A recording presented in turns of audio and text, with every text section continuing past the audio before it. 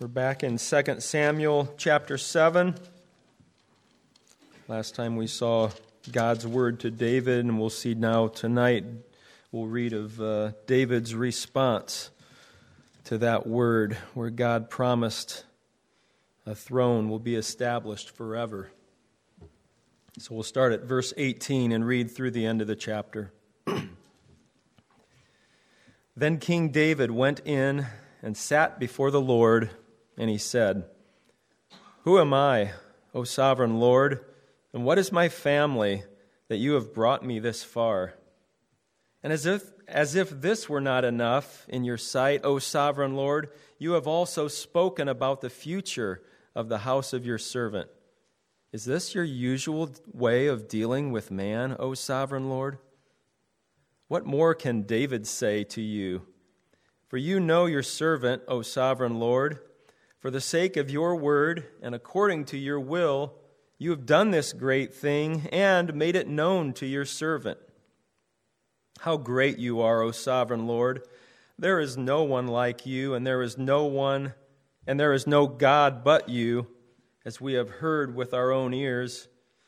And who is like your people Israel, the one nation on earth that God went out to redeem as a people for himself, and to make a name for himself, and to perform great and awesome wonders by driving out nations and their gods from before your people whom you redeemed from Egypt?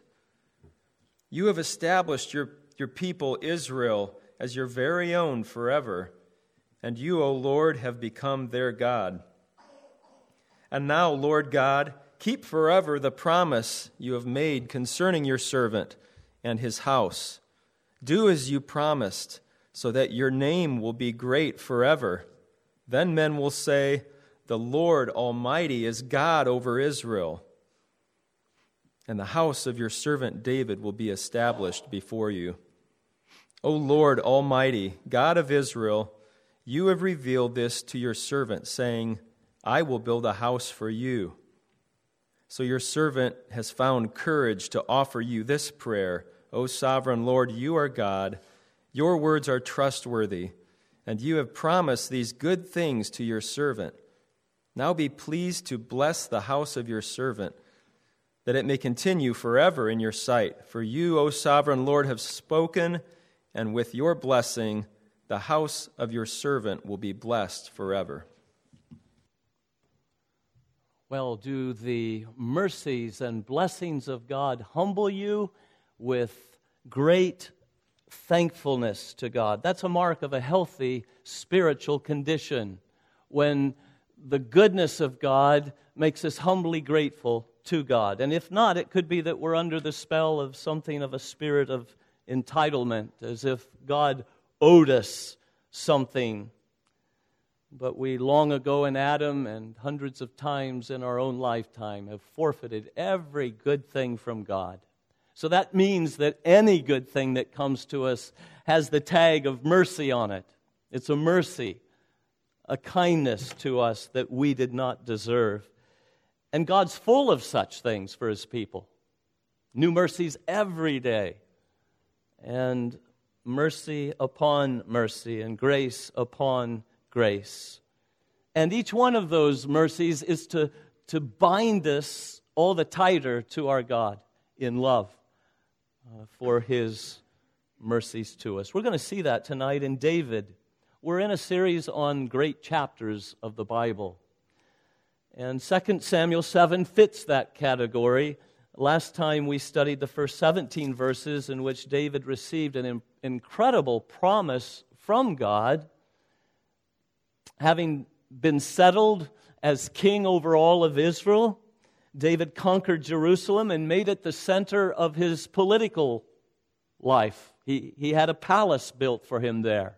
But he also made Jerusalem the center of the religious life, for he brought the Ark of the Covenant to Jerusalem. And so one day as he's in his palace talking with Nathan, he confided in Nathan the prophet that he felt uncomfortable living in a luxurious palace when the Ark of God was still in a tent. And he wanted to correct such a situation by building a house for the Lord.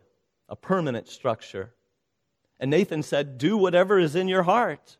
But later that night, the Lord came to Nathan and said, "No, David's not the man, it's not him, and it's not yet."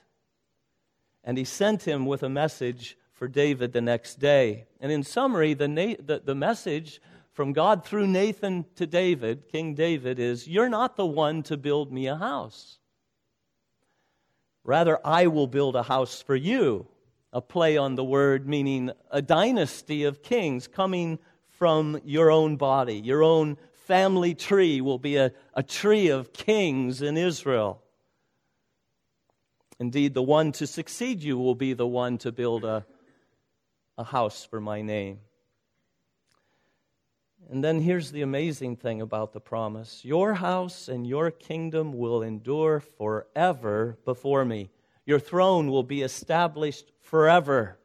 Now, most dynasties of that time and era lasted 100 years. And then a new king from a different family would come to the throne along with his sons, and that might last a few generations, 100 years. But here, David is promised a throne and a kingdom that will last forever. One of his offspring upon the throne forever. Now that amazing promise is going to take many more weeks for us to study, as we're going to see how was that promise fulfilled. There will be twists and turns in that fulfillment that will almost look like God's promise had failed, because Israel would be without a king. But here, I want us tonight to focus on the last part of the chapter, and then we'll come back to the fulfillment of the promise in coming weeks. Because the last part of the chapter is David's response to this amazing promise. Charlie read that for us, and it begins there in verse 18, that King David went in and sat before the Lord and then said.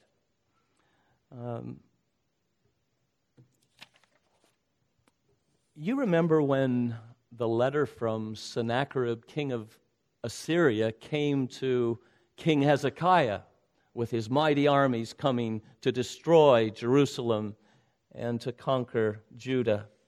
Do you remember what he did? He received the letter from the messengers and read it, and then he went up to the temple of the Lord and spread it out before the Lord.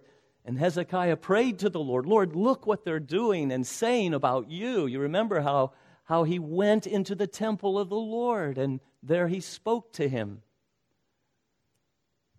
I must go and have a talk with Jesus. I must tell him about my troubles. He will hear my faintest cry, and he will answer by and by. Blessed troubles when they chase us into the presence of the Lord in prayer to tell it to Jesus. Some of you have that little book of Puritan prayers, The Valley of Vision, on page 203. There's a prayer called Voyage, and in that prayer we ask the Lord, "Help me to live with skill to convert every care into prayer." To convert every care into prayer. That's a skill I want to learn more of in this year. That at the very first thought of care and anxiety, I will convert it to prayer. Well, that's what we saw in Hezekiah. He had a concern, and immediately he goes into the house of the Lord and spreads it before him. He does it with the bad news. Now, here tonight, David would teach us another skill, and it's to convert every blessing into humble thanksgiving. Again, to go before the Lord. Upon hearing from Nathan the prophet these amazing promises, he went and sat before the Lord and talked to him. Now that communion with the Lord makes us winners, whatever the outcome, whatever it is that caused us to come into his presence, whether it was fear and need and problems, or whether it was blessing, as it is here in David's case. And though it's a wonderful privilege to have continual access to God so that we can run to him throughout our day and send up these rifle prayers and he hears them, there's more to prayer than that. Yes, we can pray on the run, but we also need to take time to go in and sit before the Lord. To sit and to talk to Him and to pour out our hearts in extended, concentrated communion. David will teach us this if we will spend time in the Psalms with him and pray his prayers along with him, making them our own. God is David's go-to person in loneliness, in fear, in perplexity, in guilt, in weakness, in joy, in blessing, and with thanksgiving. And that's where we see him tonight. And so our first lesson is to let all circumstances take us to God, to share them with Him, especially His blessings. That's what we're seeing tonight. We were saved for this. We're saved to be called into fellowship with Jesus Christ. God, who called us into fellowship with His Son, our Lord Jesus Christ, is faithful. And so convert every blessing into humble thanksgiving in fellowship with Him. Matthew Henry points out that though the gracious message from God came through his messenger Nathan, David's response is not sent back through Nathan to God, but he takes the response directly to the Lord. And so Matthew Henry says, when ministers deliver God's message to us, it's not to them, but to God that our hearts must reply. And I would add, the sooner we reply to Him, the better, to strike while the iron is hot, as God seeks communion with us, and so wants to hear from us about the very things that He has just said to us through His preached word. So we seek to have a closing prayer, which is a response to the word we've heard. We seek to have a closing hymn, which is a hymn of response, a song that responds to what we've just heard. But do we sit before the Lord then? Do you find time to sit before the Lord and have a talk with Him about what He just talked to you about? We heard this morning about contentment, didn't we? Are we going to give time to sit and to talk with the Lord about our contentment and about our delight in Him, and to tell Him, confess to Him our sins in this area, and to plead with Him for grace to know more and more of this delight in God that would lead us to a contented walk with Him? Well, here's David. He's heard from God, and now he comes directly to Him in humble thanksgiving. And so the second lesson then is humility magnifies our gratitude.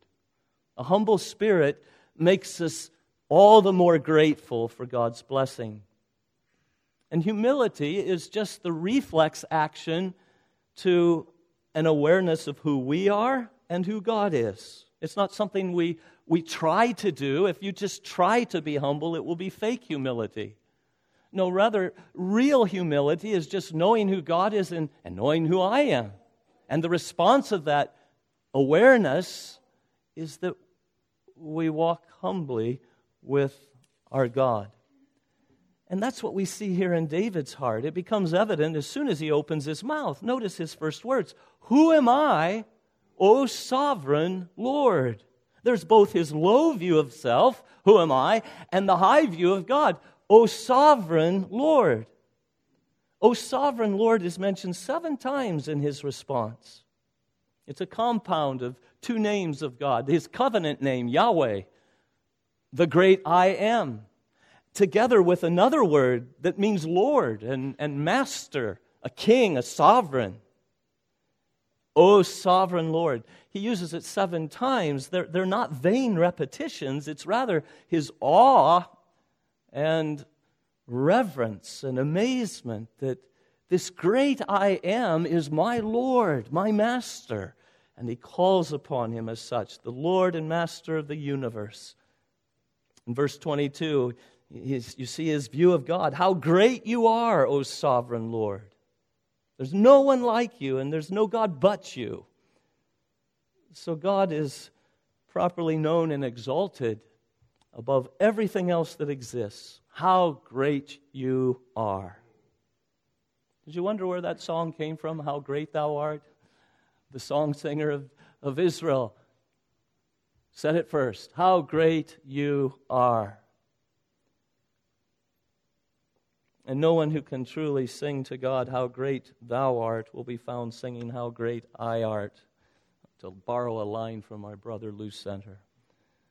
No, when we see God as great, then we'll see ourselves as small and humbly come before Him with our thanksgiving. So David says, when I consider your heavens, the work of your fingers, the moon and stars which you set in place, what is man that you're mindful of him, that you even think of him, that you even cast a thought his way, let alone that you would visit him and care for him? Who am I? Is the response to this sovereign Lord who reigns over all. You know, without the grace of God, knowledge puffs up, the Bible says. Money puffs up. Honor puffs up. Let a man receive some advancement and honor in this world, and it goes to their head. Look at me. Look who I am. Aren't I important? But notice, by grace, David does not reply that way. He's not only not puffed up by the honor, he's actually humbled by it. It's not, look at me, but who am I? Who am I to be so honored? Well, in one case, we could say, who are you, David? Well, you're a great man. You're a mighty warrior. You're a champion in Israel. He had many great victories over Israel's enemies that he had won. And though others sang his praises, not him. He knows himself too well for that. He knows his God too well for that. And his view of self, he knows his inward sins that nobody else sees. He knows his inward thoughts. He knows his weakness, his failures. He knows what he deserves. And so rather than being puffed up by the honor, he's humbled by the honor God has placed upon him. Now, when God had sent the promise through Nathan back in verses 8 and 9, he had talked about how low David was before he blessed him. You were just a lowly shepherd boy, caring for your father's sheep. And for all of that, he could have spent his whole life in utter obscurity had not God exalted him from following the sheep to leading his people Israel. He owed all of that to God's sovereign will in prospering him and advancing him, not to anything that was in himself. Who am I that I should be king of Israel? And he knew that all of his survival and successes in battles, verse 9, were all due to God being with him wherever he went, and it was God who cut off his enemies before him. And so what God said, David agrees with. Who am I that I should be king? And what is my family, he says. Who am I and what is my family? Well, he was of the tribe of Judah. That was the tribe of kings, the royal line in Israel. But they were nothing special. They were just sheep herders. Who am I and what is my family that you have brought me thus far? Notice how he starts with God's blessings to him in the past. That you've brought me this far. I'm only here as king because of you, Lord, sovereign Lord, and you're kindly stooping down to take hold of me and lift me up. And I'm still not over that grace to me that you've shown me.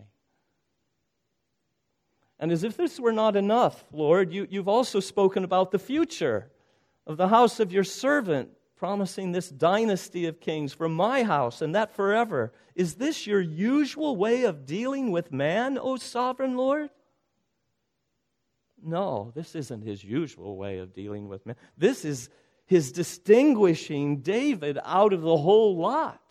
This is his rare blessing indeed, his special distinguishing love and favor for David.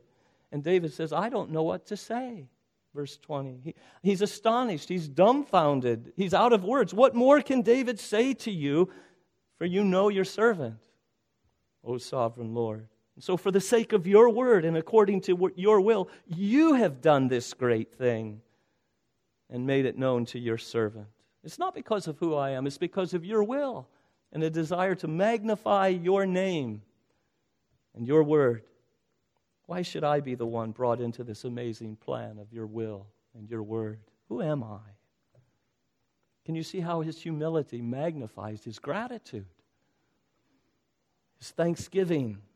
You say, oh, but John, I've not been made a king, and I've not received any promise about having a dynasty after me. I think David would say, think again. You're going to reign with Christ one day. If you belong to this king of whom David was promised, this son of David, Jesus Christ, you're going to reign with him someday on his throne, just as he was obedient to his father and reigned upon his throne. We have the same great God David did, don't we? And like David, this God has done amazing things for us in the past. Did he not choose you before the creation of the world that you would be holy and saved, his people? Is that his usual way of dealing with men? Is that the status of most men in the world today? They've been chosen unto eternal life and they're the children of God? No, that's not his usual way. You are a part of a remnant. This is distinguishing love. He's marked you out as part of his precious bride, his chosen people, his holy nation, his royal priesthood, his peculiar people, a people of his own, a treasured possession, the apple of his eye, the wheat among the chaff. That's what you are, and you're that because God has chosen you as such. And all when we were just as deserving of everlasting torments as the damned in hell. But God. Did the Father promise to give us to his Son as a bride if he would come and die for us? Why should we gain from his reward? That we would be a reward given to his Son for his suffering. He gets us and we get him. Who got the better part of that deal? Who am I that a king should bleed and die for? Who am I that he should pray, not my will, but thine for? The answer, I may never know why he ever loved me so, that to an old rugged cross he'd go, for who am I? Who am I? Who am I that he should become man for me, become sin for me, become a curse for me, that I should have all my sins forgiven and remembered no more? Who am I that I should be predestined in love to be adopted as one of his sons? That I should be inseparably united to Christ and counted righteous in his righteousness? Who am I to be called the friend of God, to have access to the throne of God at any time, to have Christ ever living and interceding for me there on that throne, and to know that he treasures fellowship with me, delights to hear my prayers, weak as though they are, and to have God the Holy Spirit take up his residence in me to help me in 100 different ways. Who am I? And as if this were not enough, the sovereign Lord has spoken about our future, hasn't he? And that future is there is now, therefore, no condemnation, not now and never, not in the final day of judgment. And there's nothing that will be able to separate us from his love, and he will never leave us or forsake us. And he'll never let me be snatched from his hands and be lost. Nothing will ever happen to me except that he will overrule and work it for my benefit, for his glory. And that my present troubles are not worth comparing to what? To the glory that will be revealed in us. And that glory of a nearer and dearer relationship with Christ. Face to face with Christ, my Savior. That's what's coming. Savoring his love for me, beholding his glory, and God wiping away every tear from our eyes, swallowing up death forever, removing every vestige of sin, every bit of the curse, and giving us to live forever in a world made new, the home of righteousness. that the joys of heaven are such that they never perish, spoil, or fade. They will never get old. They'll never wear out, ever full of new surprise. I've seen more and more of glory in God's love to us in Christ, forever and ever, without end. There's enough reason for us to say with David, "Who am I, O sovereign Lord, to have been given such mercies from your hand?" And then David's humility is seen further in the way he refers to himself. We saw his favorite description for God in this prayer is, "O sovereign Lord." What is his favorite description of himself? It's your servant, isn't it? Your servant, O sovereign Lord. 10 times in this prayer, David refers to himself as your servant. That's how he thinks of himself. How do you think of yourself? David's identity is, "I'm your servant, O sovereign Lord." That's a humble position, isn't it? And what does that teach us about David? He may be king, but as such, he sees himself as a servant of the Most High King. That there is a higher throne than his, there is a King of kings, there is a Lord of lords, and that's his God, O sovereign Lord, and I am your servant. So, a king who is a servant. And what do servants do? They do the will of their master, their higher king. And his word trumps all my plans. So David was planning to build a house for the Lord, and the Lord says no. Oh, well then we scrap that plan, don't we? Because we exist to do the will of the master. Doesn't it remind you of the Virgin Mary that we studied a couple weeks ago, where she's given another amazing promise, unbelievable promise, that as a virgin she's going to give birth to the Son of the Most High? And her response, "I'm the Lord's servant. May it be to me as you have said." She knew who she was, and it affected the way she responded to his word, and she willingly lays herself out in submission to his plan for her life. And so the honor upon Mary, rather than puffing her up, humbles her. And you read her song of praise, she's humbled that God would ever show such kindness to one so poor and needy as she.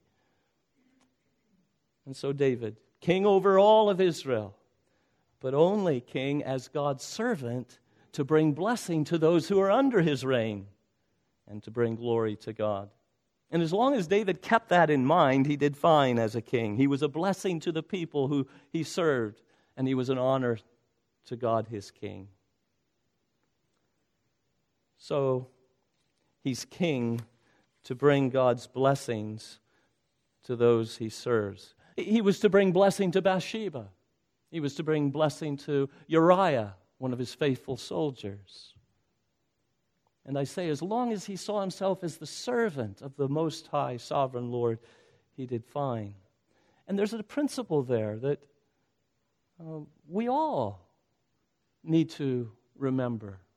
You may be given a position of authority, but what is that given to you for? Yes, I am a pastor, and I'm over you in the Lord to watch over you, but only as God's servant to do you good. Husbands, you're over your wives in the Lord, but only as God's servant on his errand to do your wife good, to bless her, to benefit her. Parents, you are over your children, but only as God's servants to do them good for God's sake. And so David, king over a nation, recognizes that he has and holds that position as God's servant. Humble are the people in your relationships being blessed because of you. That's the spirit that David enters into his kingship and sees himself as the servant of the Lord. Of course, there was one king who was also the servant of the Lord who did this perfectly. Our Lord Jesus, the one of whom is here promised to David. And yes, he's king, but he's also the servant of his Father. And so he submits to his Father's will, and he suffers for his people. He dies for his people. He gives his life for his people to bring blessing to them and glory to God. It's striking how much of David's response is taken up with this exalted view of God whom he praises. He can't get over the fact that this great God, the sovereign Lord, would show such mercies to him. And so, having spoken of God's greatness, he then speaks of the greatness of Israel. But notice how any greatness of Israel is all because of what their great God had done for them. He says, there's no one like you. And then in verse 23, and who is like your people Israel? The one nation on earth that God went out to redeem as a people for himself, and to make a name for himself, and to perform great and awesome wonders by driving out nations and their gods from before your people, whom you redeemed from Egypt. You have established your people Israel as your very own forever, and you, O Lord, have become their God. So Israel is great. She's the greatest nation of the world. But why? It's a derived greatness, isn't it? It's derived from the fact that they have this great God. And it's him who makes them great, redeeming them, driving out nations before them, working awesome wonders on their behalf, making Israel, taking them to himself forever. All that we have accomplished, you have done for us. Isaiah 26:12. In 1 Corinthians 4:7, as the people of God, we can say, what do we have that we've not received? What privileges, what blessings do we have that didn't come to empty hands, undeserving though we were? And that's what makes us humbly thankful for the privilege, the honor of being in covenant with God through the blood of Jesus Christ. Have you noticed that humble people are thankful people? Humble people are thankful people. But things are never quite right and good enough for the arrogant who always think they deserve more than what they're given. So complaining and discontent, as we heard this morning, mark their lives. But for the humble person who knows he deserves nothing good, blessings are met with profound gratitude. Some of you like to say, when I ask you, how are you? You say, well, I'm much better than I deserve. That's the reality we all live in. And that's why we should ever be overflowing with thanksgiving. Humility magnifies gratitude. So what's your response to God's blessings in your life this past year? As you look to the past, what has God done for you? Oh, you would have to say, wouldn't you, that this is not his normal way with men. Just the fact that you were born in this country, that is not his normal way with men. Millions, billions of people are born and live and die without ever hearing the gospel of Jesus Christ. And so we can look back upon the year and we see some blessings and even back beyond, and we say, who am I that you should give such kind blessings to me? And then we look to the future. Has God said anything about our futures that would make us say, oh, and who am I? As if that wasn't enough, Lord, look what you've said about my future. And poured out our gratitude to him for it. Well, that's David's response. And the last part of his response, from verses 25 to the end, is a prayer to God to keep his promise. So it's the first part of the psalm is God making the promise, David's humble gratitude for it, and then praying, God, you said this, now keep your word. You ever had somebody tell you should never pray for that which God promises you? Used to be something I would hear from time to time. It's wrong to pray for something if God promised it.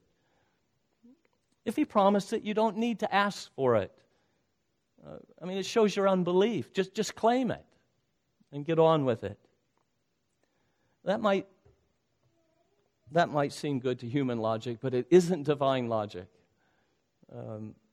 Notice what David says. God has just promised to do all these things for him. In verse 25, now, Lord God, keep forever the promise you've made. He's praying that God would keep his word. Keep the promise you've made concerning your servant and his house. Do as you promised. so that your name will be great forever. And so on he goes. Again, toward the end of it, be pleased to bless the house of your servant, that it may continue forever in your sight. For you, O sovereign Lord, has spoken, and with your blessing the house of your servant will be blessed forever. So we're meant to pray the promises. We are meant to pray for that which God has promised us. And that's not unique to David. We're going to need to deal with Psalm 89 because there Ethan is praying. And he's pleading the very same covenant promises that are found in 2 Samuel 7. Pleading them to God for this king that was promised to them, but they don't see a king. They're under the heel of Babylon. There is no king of Israel. And so we'll see Ethan and the whole church, therefore, of the Old Covenant, pleading with God to remember his promise to David. And it's not just something in the Old Testament. Our Lord taught us to do the same in the Lord's Prayer. I don't know if you've thought of it before, but he's promised to glorify his name, hasn't he? And so we pray, hallowed be your name. And he's promised that his kingdom is coming, and so we pray, your kingdom come. And he's promised that his will one day be done on earth as it is in heaven. And so we pray, may your will be done on earth as it is in heaven. And he's prayed to meet our every need. And so we pray for our daily bread. And in the new covenant, he's promised to forgive us all of our sins and to remember them no more. And so we pray, forgive us our sins. And he's promised to deliver us from the evil one. So we pray, deliver us from evil. God loves to hear his own words brought before him as we pray and plead his promises. Spurgeon referred to God's promises as God's checkbook. And he says the checks are already written. They're already made out. But you need to sign them and bring them to the bank and ask them to be cashed. And that's what we do in prayer. We're bringing the promises to God, saying, God, you said this. Now do what you've promised. And he's pleased to hear his words brought before him in prayer. God, your words are trustworthy. You've promised to build a house for me. David says, now do what you have said, that your name would be great forever. So let's enter this new year standing on the promises of God. Let's notice the promises of God in our scripture reading. We sang a whole bunch of them tonight. Psalm 23, he will hold me fast. Psalm 139 says. Jesus said that if I'm weak, I could come to him. All kinds of promises. And so as you're reading the Bible, let's be looking for the promises of God. And let's not leave off reading until we have brought those promises before God in prayer and say, God, you have said, now help me. You said you would be the strength of the weak. I'm weak. Would you help me today? God, you said that you were faithful and just to forgive us our sins, and I've sinned, and I need forgiveness. Would you forgive me and keep your promise to me? We bring him his own word. And then let's hold on to the promise. We're going to see that this promise of a king on David's throne didn't just happen right away. This is 1,000 years before Christ's birth, and the dynasty lasts for 400 years, and it comes to an end. And there's 600 years of no king in Israel. And the promise of God seems to have failed. And there are things in your life that may make it look like the promise is not true. It's not happening. It's not coming true. And so I say, let's hold on to the promise. Let's not let go of it. Men forget their promises, but God never. And then let's remember he is God, and his words are trustworthy. Go on pleading his promise, waiting on the Lord with expectancy. And let's find in the promise itself courage to go on asking. That's what David says, that because you've promised, I have found courage to ask this of you. So we're on praying ground, brothers and sisters, if there's a promise. And we find courage to come with confidence with a promise in our hands. And let's be sure we're fulfilling any conditions that are attached to the promise, if there are such. And let's be sure all of our expectation of a blessing is upon Him, and then to be sure to glorify God for His faithfulness when He answers our prayers and He fulfills the promise. You know, God was fulfilling promises in our lives all last year, wasn't He? How many did you recognize and come back and sit before the Lord and thank Him? Well, probably not as many as if you would have been pleading the promise. If you got sat down and were pleading those promises, when they happen, you would see them and you'd notice them. So let's be pleading them, and then when they happen, let's go back and sit before the Lord with a song of thanksgiving and praise to Him. Well, David's greater son was born, of whom the angel Gabriel said to Mary, the Lord God will give him the throne of his father David, and he will reign over the house of Jacob forever. His kingdom will never end. He's reigning today, and He will reign forever. Amen. He ascended to heaven. He reigns now in the midst of His enemies, and He will return to this earth, and all of His enemies will be put under His feet. And forever and ever, He and His people will reign. Maybe this is the year we'll see the King in His glory. Let's keep our eyes looking to Him. We're studying 1 Thessalonians this week with a brother, and we noticed that the end of each chapter, 5 chapters in 1 Thessalonians, and every one of those chapters ends with an eye on the return of Christ. Let's live today. Let's remember there's been a promise, hasn't there, about something about the King coming back? Then let's live with that promise on our lips. Even so, come, Lord Jesus. We're going to stand and sing, Standing on the Promises of God. Go ahead and stand. Standing on the promises of Christ my King. That's the King that was promised here. Promises that cannot fail. Let's sing to His praise. We thank You, Father, that Your word is trustworthy. As for God, His way is perfect, and the word of the Lord is flawless. We thank You for the promises we've heard today. We thank You for the promise this morning that we can do all things in Christ who gives us strength. That's not what the devil's telling us. That's not what our flesh is telling us. It's not what the world is telling us, but it is what You have promised us. And so help us to hold to that promise. You said that we can be content in every circumstance. That's what gives us peace and joy, and it's what gives You glory and honor in this world. And we would say with David, who am I that I should know the secret, that I should know Christ, that He is the fullness of the deity in bodily form, and we are complete in Him. We are satisfied in Him. That we should know that secret in a world of woe, where people are addicted to uppers and downers because of fear and sadness and depression, because they do not know what's coming next. We thank You that You have blessed us to be joined to Christ and to know the peace and joy that comes from believing. So fill our hearts with hope by the power of the Holy Spirit, that this year would find us overflowing with hope by the power of the Spirit. We look to You with confidence. In Jesus' name, amen. We're dismissed.